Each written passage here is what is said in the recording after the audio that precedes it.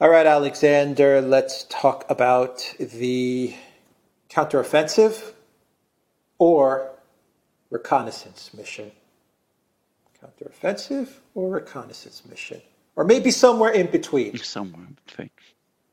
Well, I look at it as somewhere in between for now. In the very, very short term, like in the next day or two, I saw what happened towards the Zaporozhye region as a kind of, if it goes well, if the Ukraine military manages to break through, say, the second line of defenses, then I would have expected a lot of hoopla, a lot of announcements. It's begun.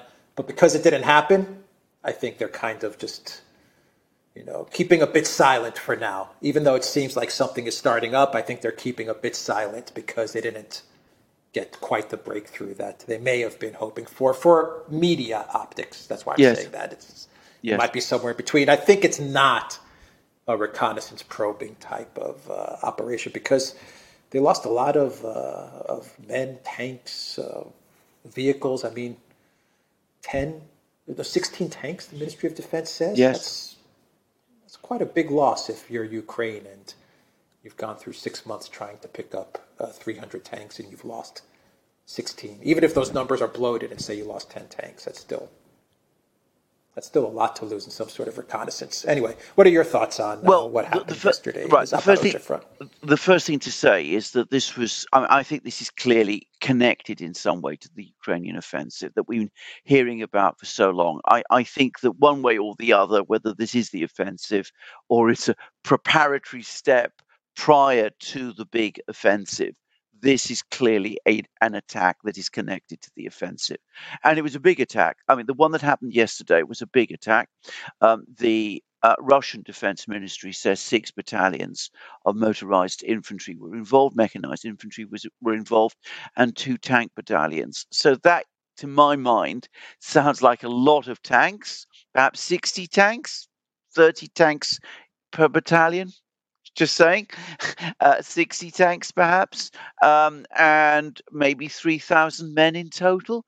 That's a very big reconnaissance. If that was, if we assume that the defense ministry's claims are correct, the Russian defense ministry's claims are correct. And bear in mind that Gerasimov, who is the Russian chief of the general staff, he's actually there. Apparently, he's on the scene. He's directing operations from the Russian side, one assumes. And the very fact that he was there suggests that the Russians had some sense of something coming. So it seems to me that Ukraine is doing what it always does. It hits in a particular location. It sees if it can break through. If it does break through, this is the offensive. If it doesn't break through, it's a reconnaissance in force or an operation to shape the battlefield.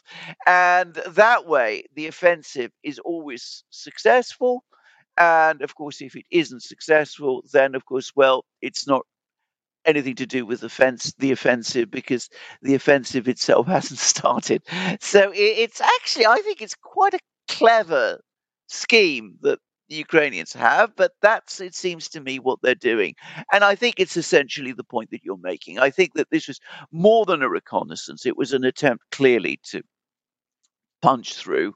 And by the way, I should quickly add in parenthesis that, a couple of hours ago, there were reports from the Russians that they're trying again. So, I mean, there's something more going on today, but, we haven't got much information. It's been going on for several hours, but for the moment, it doesn't seem as if that, whatever else it is, has broken through yet, or maybe won't at all, but we'll find out in due course anyway. But anyway, the point is, it's what they do. They hit, they knock on the door. If the door gets slammed in their face, they go back, perhaps try somewhere else, keep on trying day after day, week after week, until something happens, and then they can say it's the offensive.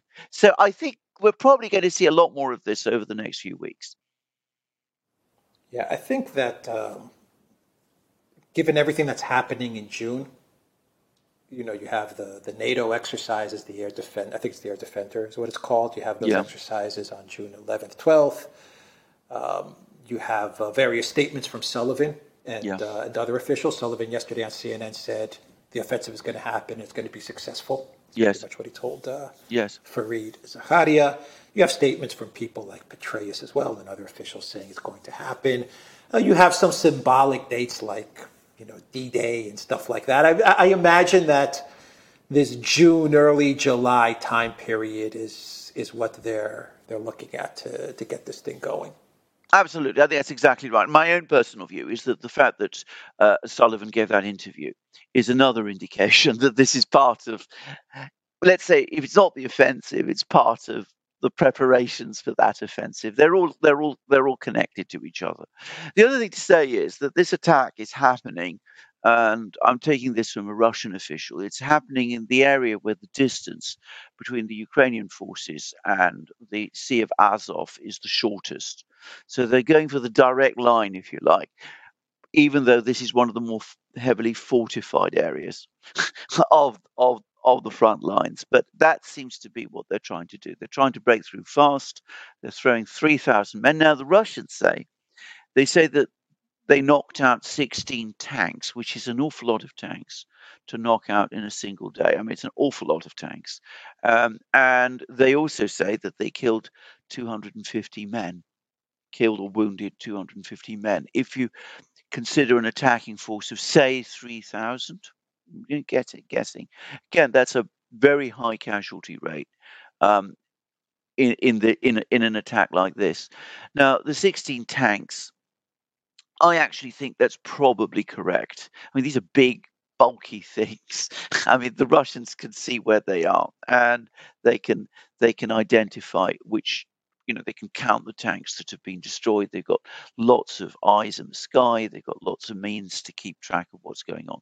The 250 men, it's a little less sure, but does nonetheless give you an idea of an intense battle and a strong attempt to break through. Doesn't seem to have succeeded. Well, it didn't succeed. I mean, it didn't succeed completely. And the Ukrainians came away with a bloody nose. But as I said, we're seeing is they're trying again today. Yeah, and while this is going on in Zaporozhye, you have these attacks which continuously take place in Belgorod. Yes, And what's happening in Belgorod doesn't directly affect the actual battlefield in Donbass or Zaporozhye, Kherson, but the general consensus is that what the Ukraine military is trying to do is they're trying to distract the Russian forces away from the main battlefield and perhaps even shift some resources from the battlefield up to the border. That's exactly. generally what is thought of when we're talking about Belgorod. But it's it's worth noting that from a PR perspective, I mean, from a media perspective, for the Russian government, this is proving to be a bit of a headache for them. I mean, and people, civilians are getting shelled, and civilians are dying, and that's a terrible thing. And it's for the Russian government, they have to address this soon. I imagine the Ministry of Defense has to deal with this soon. Absolutely. Can I just say, I mean, I think it's more than a headache. I think it's a big headache. I mean, it's a real problem. And the way in which this is being done by Ukraine, and let's be quite clear, it is Ukraine that's doing this. I mean, let's not take this Russian volunteer army nonsense seriously. I mean, the British media are running with that story. The American media is much more skeptical. It is Ukraine that is doing this, and it is doing this with the agreement of the administration. I mean, they would not be able to carry out an operation of this nature if the administration in Washington wasn't supporting it. So I think we need to have those particular myths buried. It's not the Russian volunteer army, and it's not being done against the wishes of the administration. So let's make that clear. But the way it's been done is incredibly theatrical. So you have attacks on these border villages. You have attempts to capture Russian soldiers, which to some extent they have done. These are probably conscripts, by the way, young people who are holding positions in this area. You've got statements issued, demands to meet the governor. The governor of Belgorod agrees to meet with them, but they don't show up. All of those kind of things. So it's basically a media operation more, it seems to me, than a military one. But it serves two purposes. Firstly, as you said correctly, it distracts the Russians. I mean, it means that political leaders in Moscow have to focus on what's going on in Belgorod, even though they have this battle in Zaporozhye to worry about.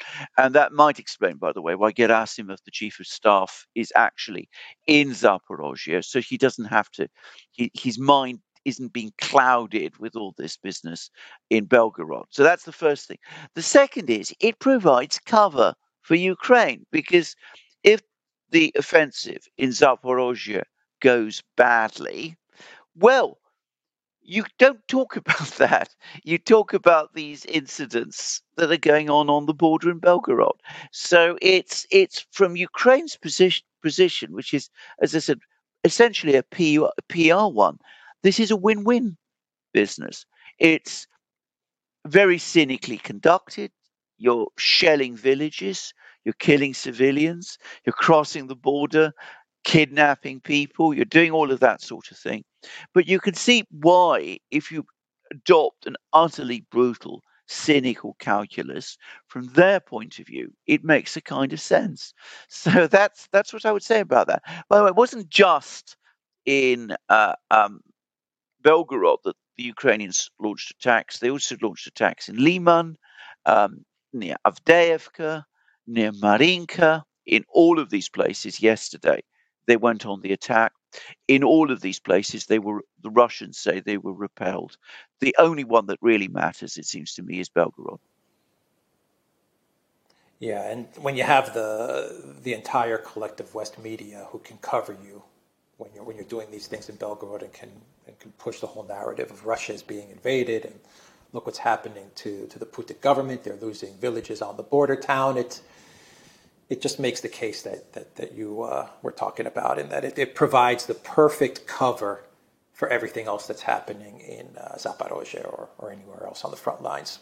Absolutely. Can I just say, I mean, the British media is running with the story that these are anti-Putin Russian partisans. I mean, they're, even though, I mean, self-evidently they are not. So, I mean, but having said that, that's the story that they're running. And I'm not saying there aren't some Russians there, but, we know what sort of Russians. The Ukrainians tried that dry run a few weeks ago, if you remember, when they sent these very unpleasant people with these extreme right-wing views across the border. And some of them were then interviewed by the Western media. It became very immediately obvious what their political beliefs are. So I think the Ukrainians saw that you can do that and nobody cares. And so they're doing it again. They're using some of these people to provide cover for what is clearly an operation by the Ukrainian army. Right. So you have Prigozhin coming out and saying that if the Russian military, the Russian Ministry of Defense doesn't do anything, Wagner's going to step in and they're going to protect the people of Belgorod. You have Kadyrov pretty much saying the same thing, that the Chechens understand these types of maneuvers that the Ukraine military is doing, and you have conscripts and border patrol in this area, so they're not Russian conscripts and border patrol in this area, so they're not really trained to deal with these Ukraine forces that are in Russian territory. Some of them, I've heard, are elite forces as well. You also have Polish mercenaries who are also involved in these incursions in Russia, though the Warsaw government is saying that they have no idea who these people are and they have no connection to them. Okay, I have a bridge to sell you if you buy that. So, I mean, if you're the Russian government, if you're Shoigu, what do? Can you make the argument that, at least for a small window of time, the incursions of Ukraine into Russian territory may have helped the Putin government from a perspective of, look, NATO is now attacking us like Russia proper. So I told you guys so. I told everyone so that we had to do something, otherwise NATO was going to come into Russian territory. Can you say that at least for a brief window of time, as these attacks were happening in Belgorod, they did serve some of the arguments that the Kremlin has been making about NATO attacking Russia? Absolutely. I mean, can I just say, from the other side of the hill, looking at it from the Russian point of view, I think this is actually this does exactly what you say, and the Russians are making exactly that very point that you are making. They say this is straightforward terrorist activity. There's no fundamental military positions of any importance here. So this is straightforward military activity. NATO is supporting it. They've already said that the NATO countries that didn't see the shelling of Donbass don't see the shelling of Belgorod. This is part, in other words, of NATO's basic aggression against Russia. So it confirms that from our point of view, from the Russian point of view, as they would say, it vindicates our entire argument for starting the special military operation in the first place. Now, about the Chechens and the Wagner forces, I think there's two things to say about that. Firstly, the Chechens are now heavily committed. They're being given instructions to clear Marinka, to support the advance in Avdiivka, and they're taking over in Artyomovsk, the former Bakhmut. And clearly, there's intentions to push them to take the offensive there. So I don't think the Russians will want to commit these very specialized and, in every respect, elite forces away from where they're really needed on the battlefields. As for Wagner, Wagner is supposed to be refitting. I think that um, it's perhaps not fully ready to take over control of the situation in Belarus, sorry, on Belgorod.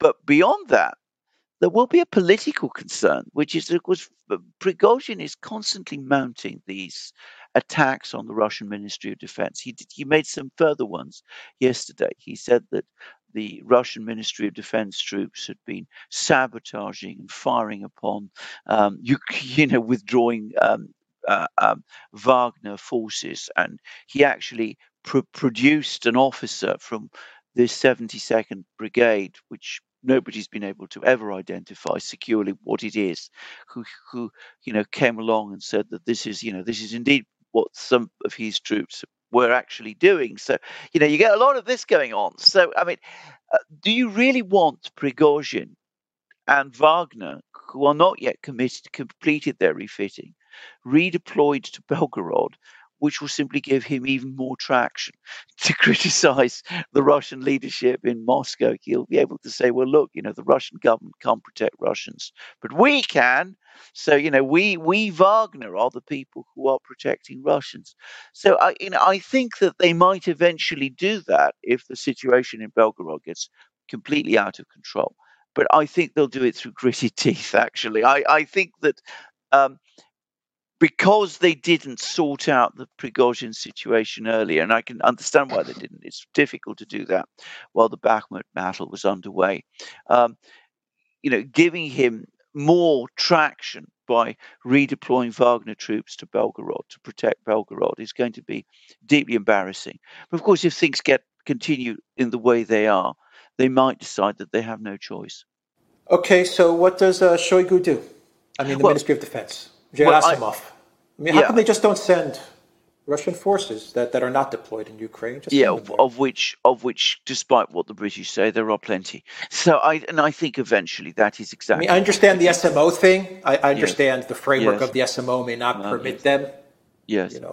legally. I understand that, but why? I mean, in No, this they can. instance, it is Russian territory, so Yeah, isn't it absolutely. out They of can. the They can. SMO? They can, and they can deploy forces, and they've got a big reserve. I think what they want to do first is get a clear sense of what Ukraine is actually doing on the front that really matters, which is Zaporozhye. And I think we'll get a clear picture within the next couple of days. And then once they've decided what they're going to do about that, and the fact that Gerasimov, by the way, was in southern Ukraine, in Zaporozhye region, supervising things, suggests to me that the Russians have a pretty clear picture of what Ukraine's plans are. So I think once they've done that, I think they will redeploy some forces to Belgorod if these attacks continue, which they probably will. All right. Anything else going on that we need to talk about before we Well, I wrap mean, up the video? right. I mean, there's two things to say. I mean, firstly, the Russian missile bomb offensive across Ukraine continues unabated. So that's going on all the time. The other big thing, which we need to talk about briefly, is that, of course, Ukraine may be attacking in Zaporozhye. It may be attacking rather unconventionally in Belgorod, but the Russians are pushing forward, and they're pushing forward in Marinka. Finally, it seems they've made a decision to capture this place near Donetsk city. They also pushing forward in Avdiivka, this other town near Donetsk city. They seem to be aiming finally to capture that. But the big news, I think, is what's going on further north in Kupiansk. And the Russians are now both on both banks of the Oskol River. This was actually semi-officially confirmed this morning, by the way. And they seem to be pressing hard now on Kupiansk, which is this town on the Oskol River, this, well, not particularly big town, but it was the capital of the Russian administered area of Kharkiv region, which the Ukrainians recaptured in the autumn. So the Russians recapture Kupiansk, and they seem to be moving steadily and incrementally in the way they do to eventually capture Kupiansk. Then that is going to be a big psychological blow for Ukraine, because it will mean that the big achievement of their Kharkiv counteroffensive of the autumn will have been reversed. Of course, that hasn't happened yet. Much could happen still. I think the major focus, and I think we should bear that in mind. A lot of the discussion is about Belgorod. The real fighting at the moment, clearly, is in Zaporozhye and in southern Ukraine, or what was southern Donbass, where Ukraine is now trying its offensive. Yeah, and can I just add one more thing? All of these incursions into Belgorod, they serve no real military No, purpose, like in no. this conflict with Russia. But what they will do is they will force the Russian military to absolutely take all of Kharkov and everything in and Yeah, around Belgorod. I this mean, is Russia. The one sure way to prevent more incursions into the Russian border, and I'm sure the Russians are thinking about this. I'm sure they're talking about this. You want to prevent any future incursions into these towns and villages on the border. They're just going to have to change the border, and that means all of Kharkov and everything touching Russia is just going to get absorbed.